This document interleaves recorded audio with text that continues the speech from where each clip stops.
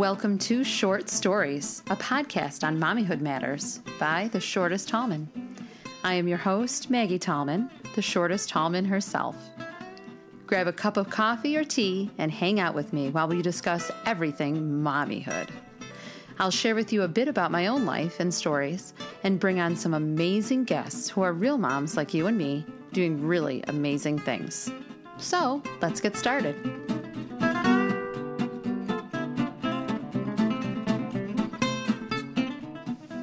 Well, hello, my shorties. I'm so excited that you're back for episode 2. That's French for 2. Is May like the craziest month in the world or what? I kind of feel like I would have not characterized May as being so hectic. But this is the first May that we have 2 kids in 2 different sports on 2 different teams. And my head is kind of popping off a little bit. It's kind of like a totally new way of life for us at the Tallman household. Yeah, we have soccer and softball, and we've never had this going on with like every 5 seconds somebody's having a practice or a game, and I'm just left crossing my fingers that we can fit them all in, that they don't overlap, or if they overlap, they're at the same field, or something crazy like that. But it is really a lot of fun. I didn't get to do a lot of that stuff when I was a kid, and I just love watching my kids participate in that stuff. So it is all good. And on my voice teacher front, this was a huge month because it was the NISMA Solo Fest month. So lots going on with that. Whew, I'm ready for Memorial Day weekend, for the long weekend. So I thought I'd bring something up, and I'm kind of hoping that, you'll reach out to me, comment, either on my Facebook page at The Shortest Tallman or my Instagram page at The Shortest Tallman. At what age do you start or at what age do you give your child, or plan to give your child, if your child is not old enough, a smartphone or a smart device of their own? My daughter just recently went to a sleepover party, and all of the other kids had a device except for her. And she's only in 3rd grade. So, I think, my daughter, she's the oldest in our family. And I think for a lot of these other families, they were probably hand-me-downs from teenage siblings or whatever. But it totally threw me for a loop. Because, we just don't, my kids certainly have screen time. I'm not above that whatsoever. But, it just kind of brought up a whole new world for me as a parent, just navigating this. Like, oh my gosh, we're in this new stage where, our kids are at the age where their friends have devices, of their very own. So I'm just sort of contending with that and trying to navigate that here. So it's a whole new world I'm into. And it reminded me of when I read Hands-Free Life by Rachel Macy Stafford, and you all know how much I'm obsessed with Rachel Macy Stafford. And one of the chapters in Hands-Free Life was all about social media usage in particular with children and with teenagers. And so I did a quick search on her website, handsfreemama.com, and I found a great article that's called Tether Yourself, the enlightening talk parents aren't having can keep teens from a damaging drift. So I'll put the link to that in the show notes for this episode. It just has some, it's not saying you shouldn't use phones or, whatever with your kids. It's just, just awareness to, something, a conversation that you may not have. It's a little bit outside of the box. So it's a conversation that you may not be having with your children about social media, or you might be doing it in a different way. And, you might enjoy this perspective. I certainly did. And I think I'll be incorporating that, as we continue on with these discussions, because, even though my children don't have their own devices. We do, of course, have discussions about internet safety and what happens if you come across something that's not for kids and, whatever, all that really, kind of terrifying stuff. But anyway, today's episode I am thrilled to share with you. It is with the delightful Karen Davis, who is a good friend of mine. She is a speech language pathologist, and she tells us about her momming, because of course she's a mom. And she tells us about her job. And, obviously as a speech language pathologist, what she does for a living in her area of expertise is, totally within the realm of what all moms, are dealing with. We all want our kids to be successful with speech and language. So in this episode, you will hear a delightfully long conversation about tea. It's a little bit obscene how much we talk about tea, but then we move on, and there's lots of wonderful things that go on after that. So if you can not stop the episode while we're talking about tea, you will get to lots of good stuff. She has a great calming strategy that she uses with her kids that I just re-listened to our interview and, just took note of it because I think it's a great calming strategy, and it's super simple, and, it's so easy a caveman could do it, and I'm kind of surprised I never thought of it sooner. So without further ado, I bring you my lovely conversation with Karen Davis.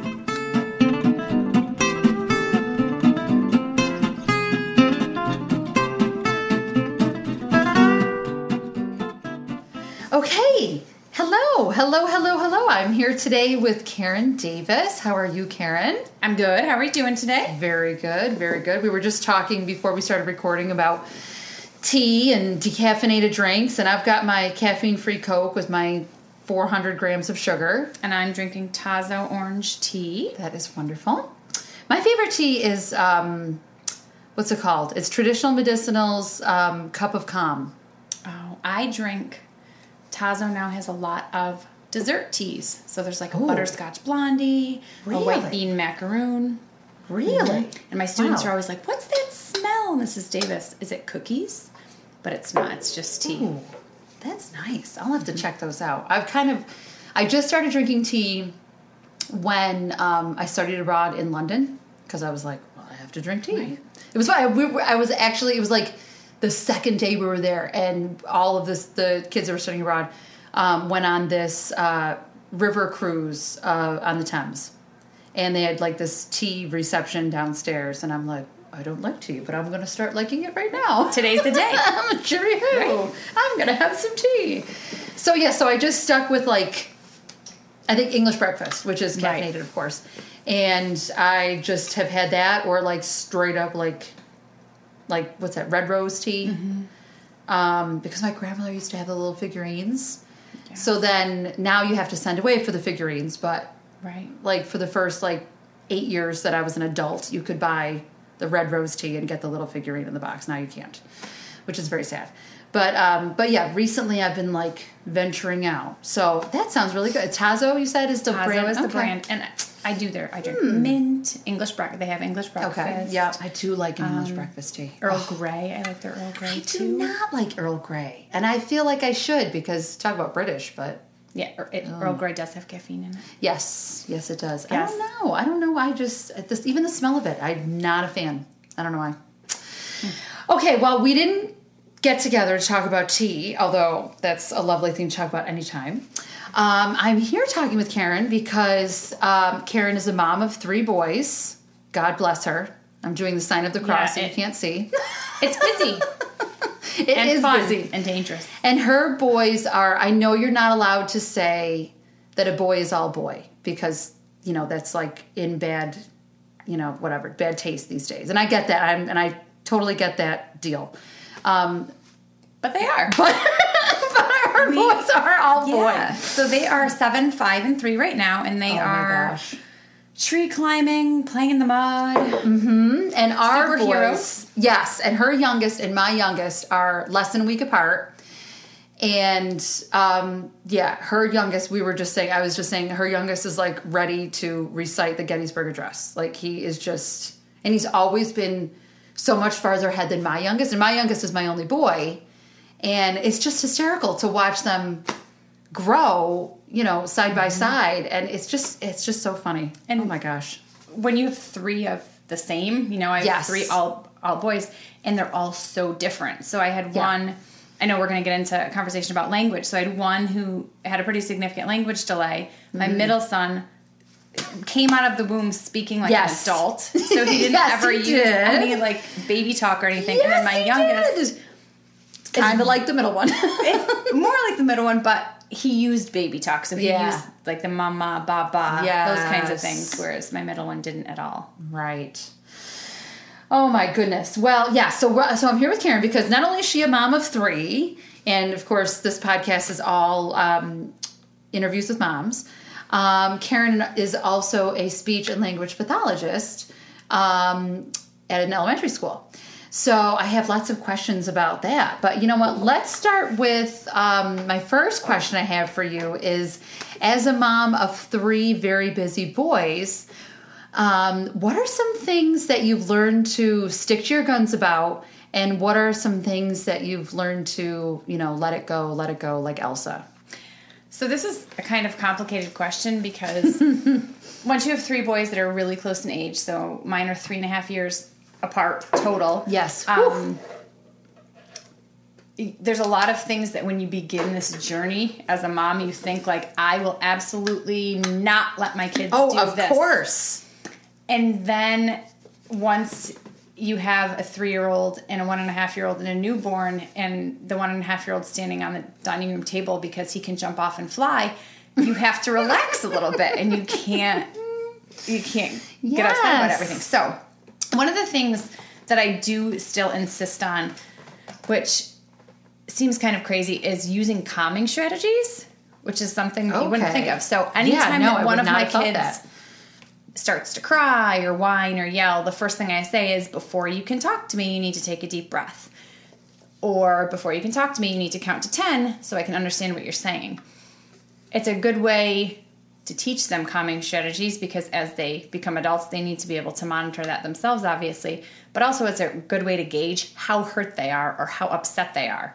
If you have a kid who's coming to you crying and they can't take a deep breath or they can't count to 10, then their level of upset is much higher than somebody who's just doing that to get your attention. Yeah, gosh. And, I've seen you, we go to the same pool. We belong to the same pool association. And, I've seen Karen in action. And, I feel like it's probably just because, everybody's always way more self-critical than they are critical of their friends. Mm-hmm. But, I feel like maybe it's that Italian side of me. You don't look like you have much Italian in you. No, none. I don't overly look like I have a lot, but I have 50%, and the 50% I have is Sicilian. Whew. Right. Lord have mercy. So, I feel like I get way more flustered, and you always seem like you're able to laugh things off, and you're always able to talk very calmly to your kids, no matter how chaotic things may seem. I never even would have thought of that. I would have thought it would have been something, things you stick to your guns about. I don't know, sitting at the dinner table together, or something very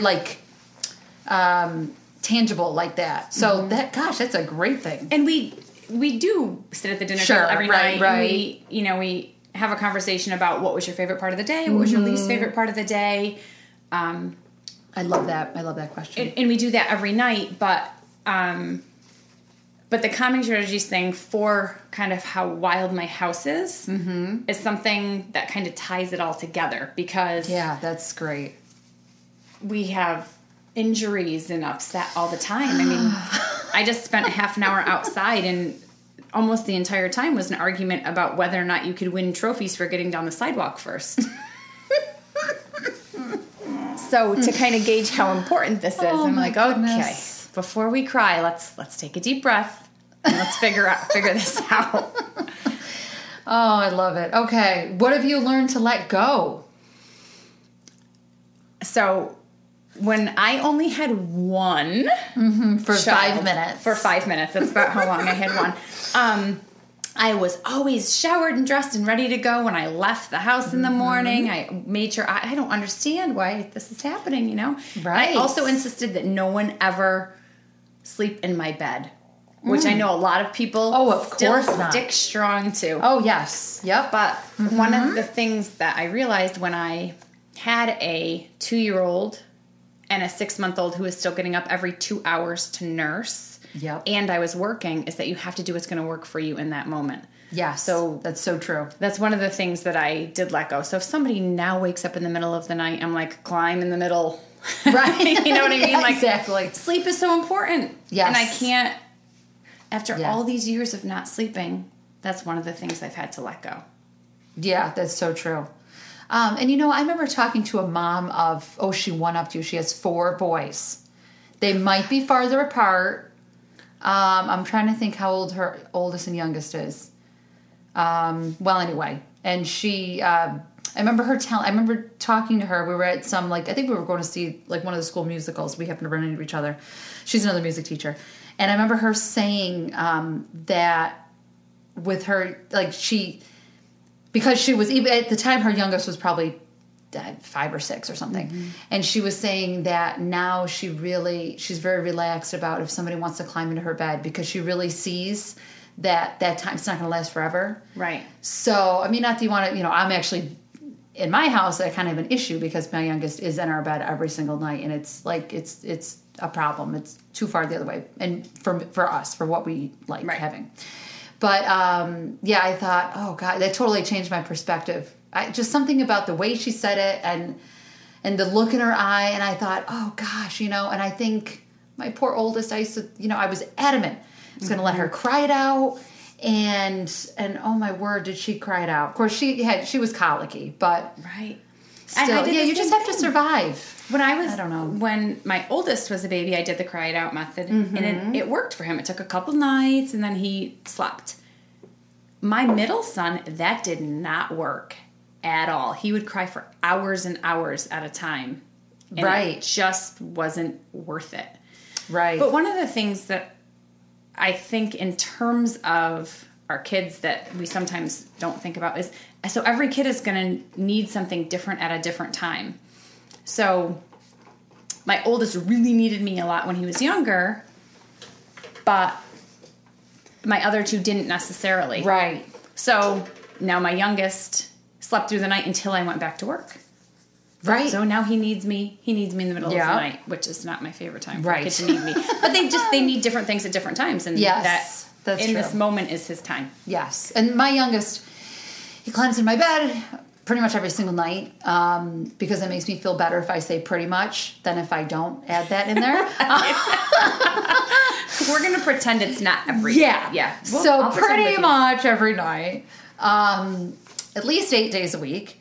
And, but he does immediately go back to sleep. I mean, it's never an issue. And I have to say with my other 2, they didn't immediately go back to sleep. So come to think of it, I guess I kind of look back at myself why wasn't I more generous about that? But it's because they didn't just go to sleep. He's as soon as he climbs into my bed, he's out. Right. He twirls my hair once and we're good. And the other ones are kicking you and flipping over 17 times and wanting to punching talk you in the face and rubbing your cheek and Oh, yes. They need different things at different times. And now they happen to need their own bed. Oh, my word, yes. Thank gosh we have a king bed. Okay, well, we have other things to talk about besides that. Let's, you know what, let's talk about your job a little bit. So, speech language pathologist. I've kind of learned more recently a bit more since I do have a child that's been getting some speech therapy. But, tell me about that. Tell me about what you do and because obviously, every speech language pathologist job is a little bit different. Yeah. But go ahead, tell us. So I am in a school district, and I work mostly with kids who have significant language delays. So the majority of my practice is working on improving receptive and expressive language skills and social language skills. So, okay, expressive and receptive. Expressive is talking. Right, talking. Trying to get their stuff out, and receptive is understanding. Understanding, okay. So the other piece that many speech pathologists spend a lot of time with is articulation, which is speech sound production. Yes, I thought I do much less of that. Yeah, I thought that was like when you go to a speech, like a kid who goes to speech or anybody who goes to speech, it's because, they have a speech impediment or, whatever. It's all articulation. I thought that was what speech therapy was. Right. And I have learned that is not. That is one piece to it. That's one piece of it. So my job is to teach the skills, practice the skills, and then work on the performance of the skills across settings.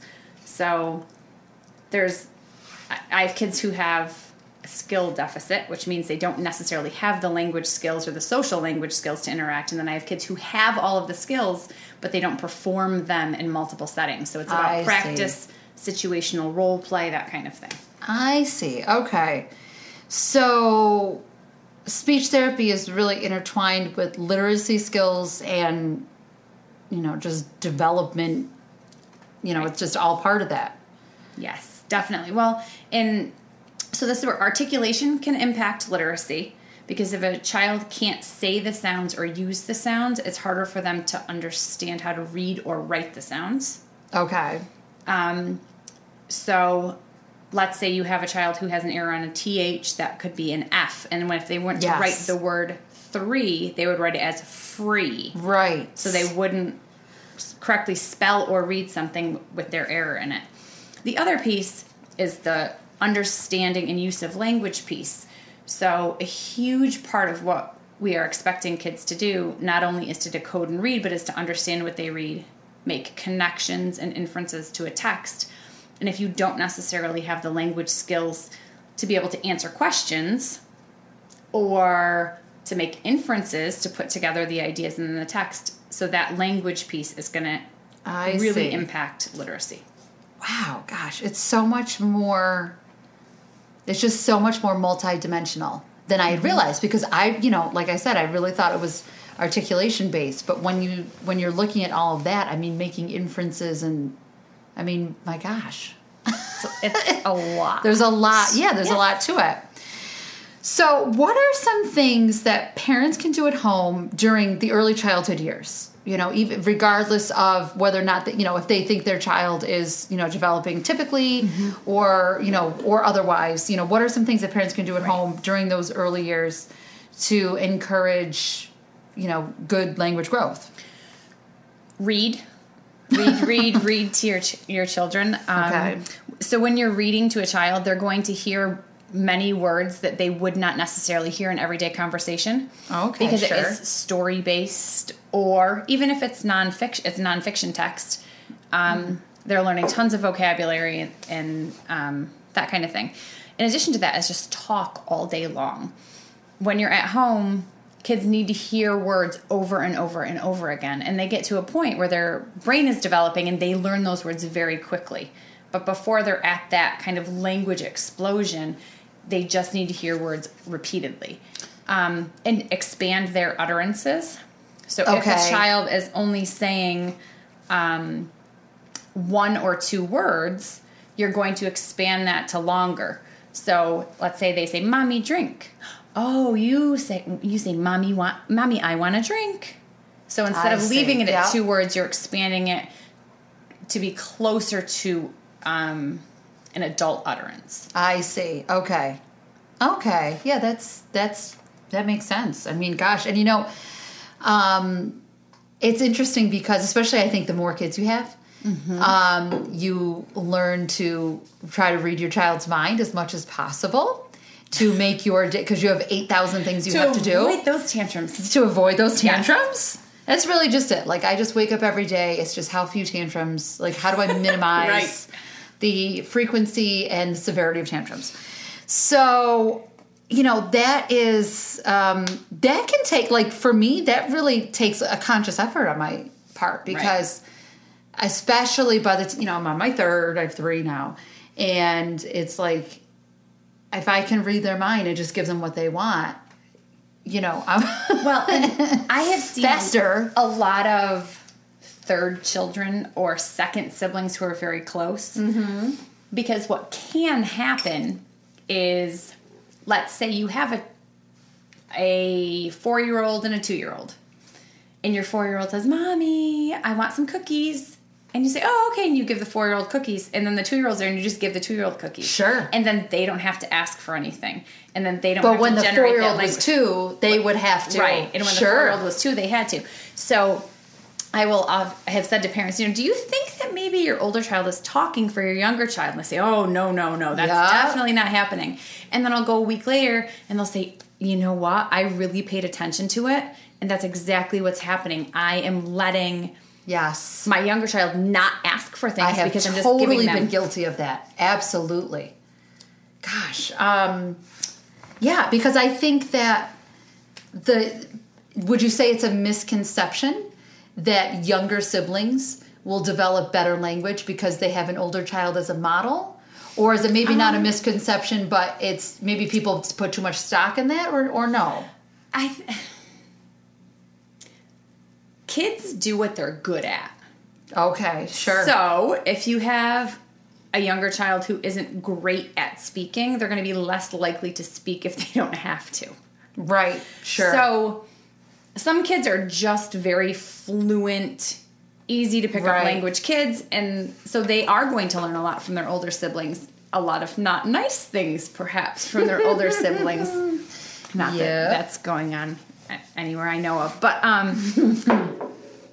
But then there's other kids who are just going to kind of let their older siblings take the lead.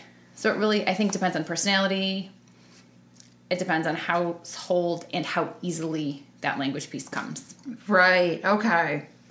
Now, what if you have concerns that your preschooler might have a speech issue? What should you be looking for? What are the indicators? I shouldn't even say preschooler, but just, how early do you even need to be? Does speech and language issues need to be on the radar? And, what are the indicators? So for speech, speech pathologists are going to use speech to refer to articulation. Okay. So that's going to be the speech sounds. Okay. So very young children rarely are going to qualify for therapy based on articulation errors because speech is so varied in developing. Kids are not supposed to be understandable when they're 2 or 2.5 when they're very little. Right. Is it it's just a very wide range of what's typical? It's just a huge range of typical. Yeah. Okay. So what I kind of use as my guideline is you want sentence length to be about how many months old they are. So if you have a 12-month-old, they should be saying single words. That's what you would expect. Once your child is 1.5. Oh, about 1 year. I'm thinking, because I'm like, oh my God, they're supposed to say 12-word sentences at once. 12 months. Oh, right. Okay. So once your child is 1.5, you would expect half of their sentences to be 1 word. And the other half of their sentences to be about 2 words. Oh, okay. And then you can see once they're 2. Why did nobody tell me this? You're going to want 2.5 to 3 words. Forget the labor class, labor and delivery. I mean, those are helpful classes too, but I just... Right, but then they give you a baby and you have no idea what to do. You watch a couple of videos okay, I won't shake my baby. Promise. Right. Got it. Yes. I know how many poops we're supposed to have a day or whatever. That would have been so helpful to know. Right. And then, and if you are concerned that your child has a language delay or an articulation delay, have an evaluation done. A lot of people are nervous about making the referral because this is going to be the first time that you hear that your child has challenges. So, that's really scary. And that's really scary. People just and you don't want to do that. Keep their head in the sand about it. If you are concerned, get the evaluation because it's going to do one of two things. It's either going to give you a ton of peace of mind and saying, you know what, my child is where they need to be, or they're a little bit below where they need to be, but they don't really qualify, but these are some things we can do. Okay. Or it's going to say, hey, listen, my child is pretty far behind. They do need services, but let's get them for them now and learn what we can change in their environment to make them more successful. Okay. So the earlier you get services, the better. And if you have a concern, get an evaluation. Okay. And you can do that for free, right? Just go to your pediatrician and... In New York State. Okay. Yeah, that's true. I don't know the laws in other states, but... Right. So where we are, you would call the county that you live in for a child who's under 3, so that would be early intervention. Right. So you'd call the county and request an early intervention evaluation. Once your child is preschool age in New York, which is 3 years old or above, the evaluation occurs through the school district. So you can make your referral to your local school district, and they will put you in contact with agencies that can do the evaluation for you. Okay. And one thing that I think I actually thought about earlier is that even if your concern for a 3-year-old is only language-based or only physical-based, you also get a psychological evaluation at that time. Right. It's a full-on... Right. That's full evaluation. Right. That's required by law. It's not that they believe there's something wrong with your child. It's that's what New York State requires. We need to have a baseline for academic and functional performance at the initial evaluation. Okay.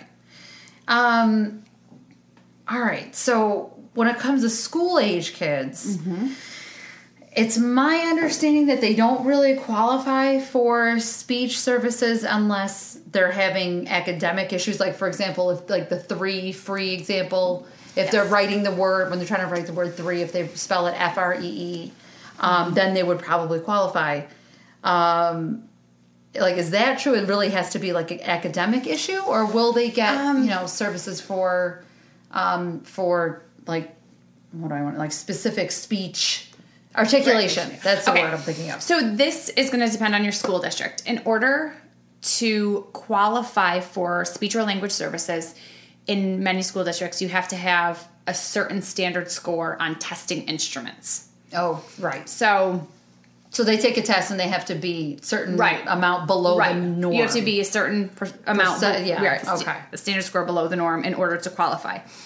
In other school districts, they might have a program that's like a speech improvement program. So it's for students who don't necessarily qualify based on testing, but who are demonstrating some issues. So that could be just speech sound errors. So you could have a student who is only having speech sound errors. It's not affecting their reading. It's not affecting their intelligibility with peers or their teacher.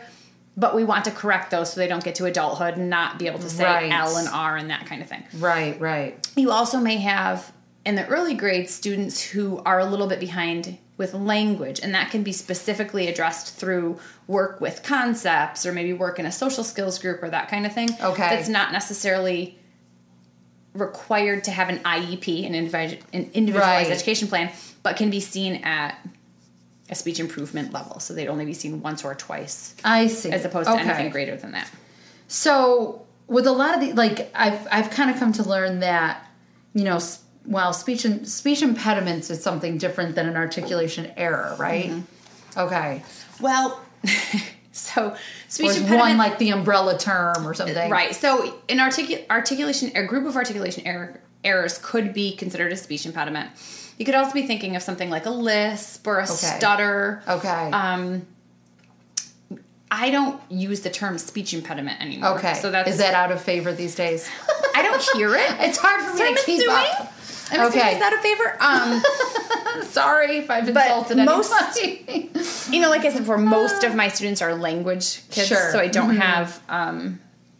you don't have any, like, just artic kids typically, right? Not typically. Okay. I mean, I have in the past, but right now, my caseload is full of kids. Sure. Who...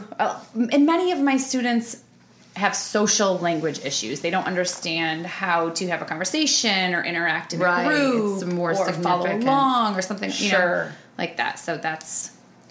And some of these errors, they're age appropriate, right? So some of these articulation errors are, like, they're not particularly significant. Right.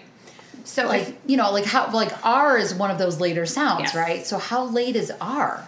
So there's some students who naturally develop R up until the age of 7.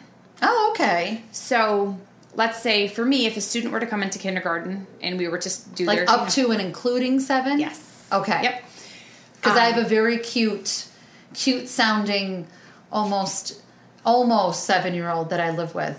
Yeah. That I just, oh my goodness. She does have the cutest little voice. And she does not say her R's. And R can be trickier to fix because because you say it differently with each vowel that it's with. So you say it one way in the initial position, and then you're going to say it a different way when it's with an O, and a different way when it's E. And so ours is a little bit trickier. So students coming into kindergarten, you would expect them to have all of their speech sounds except possibly L, R, and S. Okay. So you said L, R, like L, comma, R? Comma, S, comma. Okay. For me, if I have a student who is missing all of those sounds, I would refer them for an evaluation. If I had a student who came in and was missing one of those sounds, it's somebody that I would monitor. So we'd check them again in a year and see kind of where they are. Now, if you have a student who's coming in and they have an error on a K or a G, or that's an earlier sound, that's an earlier developing sound, or a T or a D or an M, N, then that's something that we would certainly evaluate and try to get on top of much sooner. I see. So if you have a cute little almost 7-year-old who only has the R error, then maybe it's coming. Right. But maybe it's not. Right. So you don't necessarily want to wait. Right, I see. In case it's maybe not. Right. So it's not scary, but it's sort of, I don't know. It's just, I feel like it just added to the list of things I have to worry about being a mom. Gosh, It's just one more thing. One more thing. This is what she needs from you at this time. Oh, this is like the theme of this episode. But in 2 years, she's not going to need that. You know what I mean? So, It'll be a different thing. And she needs you less than your 3-year-old needs you. Right. And in a different way. Yes. Oh, yes. So, it's all kind of an ebb and flow. Right. Piece. Now, are you, I was just talking about cell phone usage with somebody recently. Oh, yes. Are you saying, we were talking about, I was thinking about this when you were talking about, at the early childhood age, you should really read to your kids and talk a lot with them. And it made me think of this data that I had read in a book, back when I was still teaching full time. I was reading a book about, I think it was called Teaching with Poverty in Mind. I think that was what the name of it was. Okay. And there was some data in there about children growing up in poverty have like a significantly different amount of words that are spoken. Gosh, I wish I could remember what it was. It was something like the number of words spoken to them per day is like far, the statistic is like far less than the number of words. Right. So I'm saying it all backwards. So the number of words that a child hears who is in poverty is usually half or more or less than another child. Right. In addition, and sometimes it's more or less than the child's in a higher class situation utters. Right. That was remarkable to me. And took my breath away. And it was not, I believe, and obviously we're not referencing the study immediately, but I also believe the type and tone of words were significantly different in terms of building vocabulary and understanding. Sure. Now, the reason why I bring that up, I mean, that's something you could talk about all day because that's just like I said, mind-blowing. Right. But I wonder if, and you may or may not be able to, really comment on this, but I wonder if because of parents, across the board being so distracted with smartphones particularly, between television and smartphones, forget it. I wonder if there's data or if you're able to, if you see a difference, more recently with kids, even coming from affluent backgrounds. I wonder if that data is now skewed. If it's not as significant because, kids coming from non-poverty households are not being spoken to as much. I don't know if there's been a change. I do know that... Like anecdotally, I feel like I would put money on that. I do know that many, many, many of my students spend a majority of their time while they're at home playing video games. And they're reporting that to me. So I'm not It's not necessarily the full picture. Right. It's not necessarily the full picture, but when I took one of my sons to a specialist, a developmental pediatrician, and he said the majority of the children that I'm seeing in here are spending a lot of their time on video games and TV and technology and not as much time interacting. And wow. I see it a lot in restaurants. Yes. When you take your kids out to eat, instead of sitting down at the table and having a conversation or engaging with the people around them, the kids at the table are engaging with the technology that they have and not necessarily having a conversation or working on appropriate behavior in a restaurant. Sure. Or appropriate behavior in wherever they are. So this is just another place where, we have to be mindful of our technology use and, apart from just the social part of it, but it can impact speech and language development. I'm certain that it will. And I think, as always, there's always going to be positive uses of technology. Sure. It's going to depend on how you use it. What are the games your kids are playing, and what are they looking up on the internet, and what videos are they watching on YouTube, and just kind of being really aware of if they're learning what you want them to learn. Right. I know, so true. And time. I think time on devices. Yes. It's like quality really, and quantity. Right. Yeah. You have to be very careful with both of those. Well, do you see are there any trends, that you see, or things that parents can do differently, or common misconceptions, or things that you want to, scream from a mountaintop that you wish people knew from your experiences as a speech language pathologist?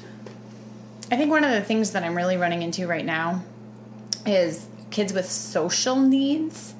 Okay. And that is something that seems to be really tricky to teach. So I think there's some people who are saying, you know what, this is how they are, this is what they do, we can't really teach it. And I think we just always need to remember that we need to practice the right behaviors with our kids and with our students. Right. So it's like back to the basics. Right. If they're not asking a peer to join in, then they need to practice joining in, and you need to role play that at home. If you hear from your child's preschool teacher, they're not really playing with many different toys, they're always playing with this one toy, role play how you're going to play with different toys, how you're going to pretend play. So pretend play in your kitchen, this is what this is going to look like. Pretend play with your cars, this is what it's going to look like. Gosh, my gears are turning, and I'm thinking, ooh, like if I were to give myself a grade on this as a mom, like how well... Right. And so pretend you're somebody else. Okay, let's pretend I'm Johnny from school and you want to play with me. Come up to me and say it. Okay, right. That's how you're going to say it. Now do that again. Do it. No, I won't play with you. So that you're not always giving them the same response, but are understanding that there can be different responses. Right. And then what to do after that. Okay. Interesting. And I bet that has a lot to do with this cell phone thing. Right. So that I am not immune from. Oh, I'm not either. I am not above. Don't get me wrong. I am dealing with my own addiction issues in my house for sure. Okay. Gosh, anything else? So that's all I can think of now. It's kind of the big thing. Okay. Right. Just practice. There's not a skill that you can't teach in some way. I'm not saying that we're going to get it perfect. Right. But you can improve on a skill that a child is lacking. Okay. And help them be more successful. All right, Karen Davis. I think that was very helpful. All right. Well, I have a few questions that I like to ask at the end of every interview. We'll see how I do with these. Okay. So, favorite author and or book? So, I have a terrible, terrible memory. Okay. So, I'm going to start by saying that. Hi, my name's Dory. Yeah, that's exactly it. So I am very lucky because my husband buys just tons and tons of books and puts them in my nightstand that he thinks I'll be interested in reading. So I just love your husband. Pull out a book and I'm like, I like this. He's just the best. We love Mr. Davis. So I really like Richard Russo. Okay. I've read all of his books. They're all fiction, small town, little dramas going on. Okay. And Lisa C. And for some reason I cannot remember a title of one of her books, but Lisa C. Lisa C. Like Yes, the letter C? Okay. S-E. So those were really good books. And I just read a Philip Pullman book. Okay. Well. Another fiction. Another fiction. Okay. Yeah, I'm not a great nonfiction I reader. am like a huge, as of like the last, well, actually I've kind of been getting into this more and more, but over the last year or so, I have been a huge self-help junkie. Oh my God. I like can't get enough of like inspirational. I've just read 3 of Brene Brown's books, and I'm just like, she is. Oh, you know what my issue is? I read 3 pages a day. Like, that's all I've got in me. I got you there.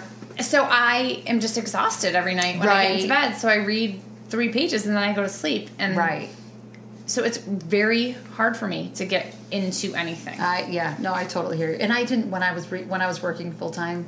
I am trying to didn't read that much. Yes. A little bit here and there, but yeah, I love. I don't know. That's kind of what I'm into lately. I'm a self-help person.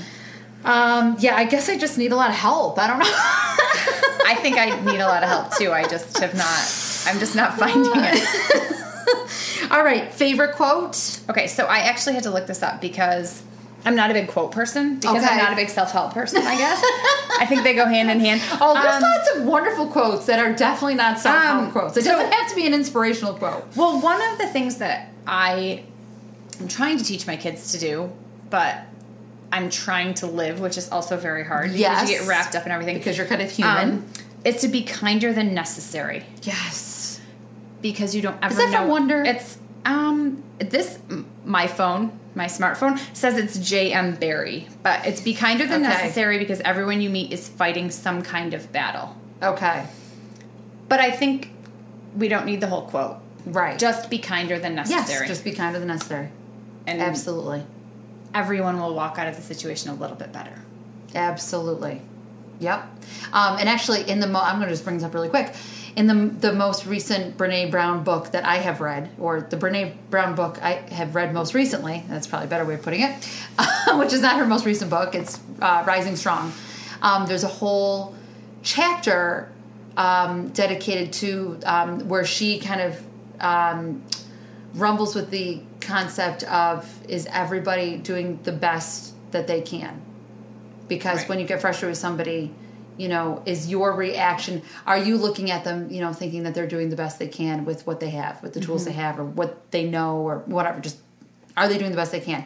And by the end of it, she, basically realized that, first of all, she does truly believe that everybody's doing the best they can. And her husband, she had talked about a story about how she had talked to her husband about it. Her husband basically said, like, well, I don't know if that's true, but my day goes a lot better when I'm thinking that everybody's doing the best they can. Right. So there you go. I love that. Be kinder than necessary. Actually, another one that I just thought of as you were talking, that I heard on Oprah. I used to love Oprah. She is my girl right now. I'm loving Oprah, loving her podcast, the Super Soul Sessions. Love, love, love. And so I don't know who it was on her show that said this, but they said, every time a child walks into a room, make sure they think you're excited to see them. Oh, because awesome. You may be the only person excited to see them all day. Oh, that's so great. Yeah. For me, I'm in a school. You used to be in a school. Yep. And I'm a mom. I try to be so excited to see my children and my students every day. Yep. And the reality is, you don't like your kids every moment, and you may not necessarily like them every morning because they may have kept you up all night long. Absolutely. But in that moment that you see a child for the first time, you need to be excited to see them. Gosh, yeah, that is a great that's a great quote to live by. Imagine what the world would be like if we all did that. Okay, guilty pleasure. I drink tea all day long. I'm drinking tea all day long, but I really love cookies. Mm-hmm. Oh, cookies and candy. I'm such a junk food junkie. Not chips. I could sweets. Just never eat chips. Yeah. But give me Cadbury mini eggs. Oh, Man, those Cadbury mini eggs are the best. They're so good, Cadbury mini eggs. Yeah, those are good. I like homemade chocolate chip cookies. I'm trying to think of all the things bad things I could have eaten today. What else did I Oh my gosh, yes. We made little pretzels with those white chocolate wafers that you melt and put M&Ms on it. So it's the salty and the sweet. Oh, this is so good. Well, and it's funny. So I just have a quick story. So my kids This love podcast is probably going to be like 4 hours long. 4 hours long. And I think everybody is going to enjoy it. I have to listen to the whole thing. Exactly.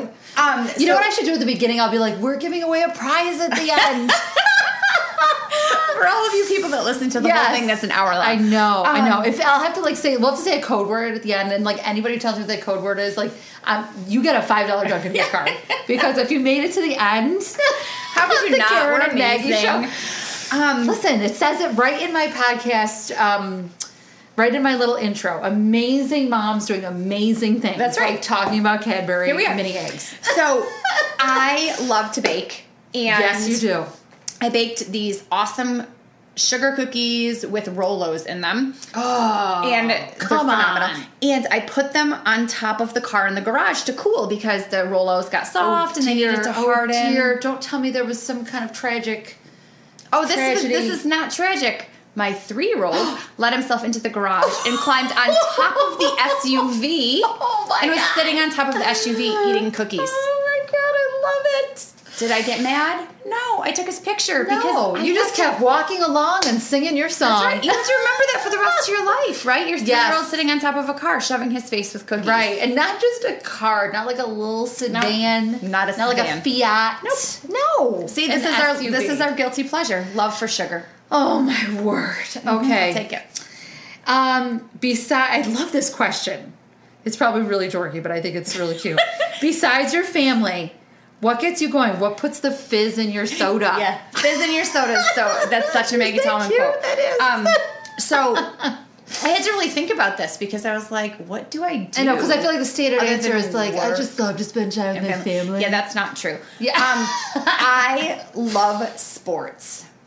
I am really competitive. Okay. I don't compete much now, but I compete in the fantasy football league every year, so I have to watch football every Sunday because I want to win that league.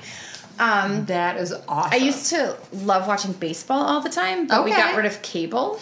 Yes. And there's not a ton of baseball on network TV. That struggle. So cord cutting. But sports are my thing. Okay, that's awesome. Yeah.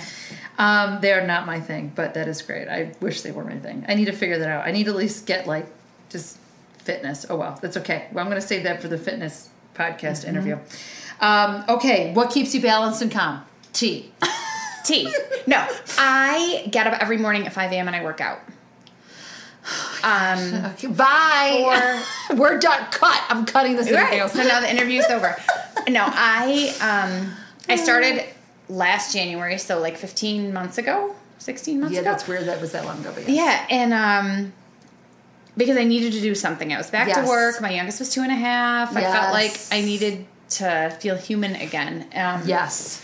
But that was different. I mean, my priority used to be sleep, and now my priority is kind of trying to be fit and healthy, and my kids are getting big, and I need to be stronger than them for as long as possible because I would have already been tied up to a chair in your house. I can't be tied to the chair. I need to be able to walk with them attached to my legs. Yes. Oh my word. Yes. Because my 5-year-old is almost 70 pounds. Yeah. Yep. He's not fat. He is. No, he's not. He's just thick. He is thick. He is solid. Yeah. So I have to be able to pick him up. Oh my gosh. Yeah. So yeah, that's my calm. Meanwhile, my middle one, I nicknamed her Chicken Wing because, like my sister-in-law is like, oh my gosh, she makes me so nervous when I see her running, like her little legs are gonna snap. I don't know, but I just all How three much of does mine. she weigh? 38. Okay, pounds. so my 3-year-old weighs 41 pounds. Oh my word! Yeah, they might be the same size. Yeah. Mm-hmm. Probably. He's really big. My middle one it's remarkable how I have almost never seen her in leggings that fit. Oh, because they're almost small, all she can't wear too leggings. skinny. Yeah, and it's tough because she like we just have to take everything in, and she needs it for the length. She's typical, but she's like 5th percentile for weight. No.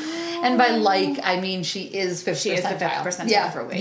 Yeah, but whatever, it's all good. We can talk about that another day, but it's all good. Yeah, we're not little people.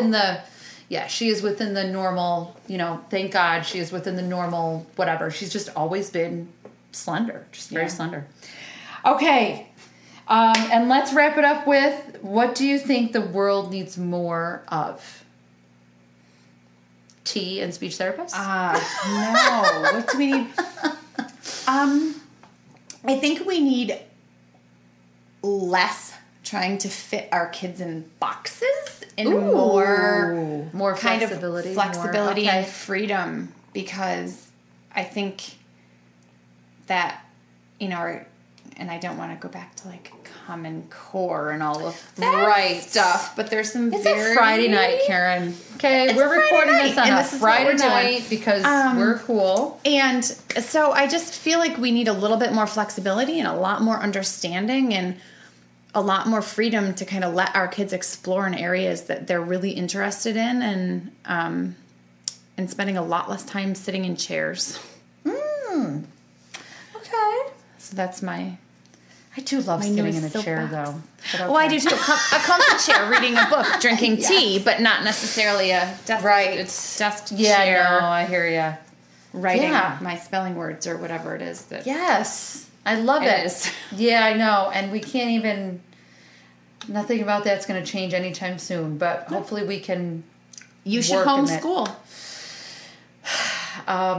No. Yeah, no. That's a little too much commitment. That's a little too much commitment. I love my kids, but I don't know if I could do that. And I do love my school district. I do. There's things that I wish the system as a greater whole were different, but I think that the good stuff outweighs the bad for me. Right, yeah, I'm not obviously you feel the same way too. Yeah, I'm not serious about homeschooling. Right. My kids, I work there, so I'm there. Preferably, people would continue sending you customers. Right. Yeah, I'll take them all. Yes. I'll take all the customers I can get. I love it. Okay, well, but no more this year. I'm full. Yeah. But you're taking requests for next year. Right, next year I'm good. Perfect. I have enough room for 2. Kids, maybe. Oh, that's true. You've probably already done the what do they call the yearly whatever meetings for next year? So I see. Most of them. We're good. Yes. I'll always figure it out. But okay, well, very good, Karen Davis. Thank you so much for coming on and talking to us a little bit about tea and a little bit about speech and all that good stuff. I think that's going to be helpful to to my listeners who, are trying to make sure their kids have the language skills, needed for having a successful life, Yeah. So thank you so much. Have a wonderful rest of your day. Thank you. All righty. Bye. Bye.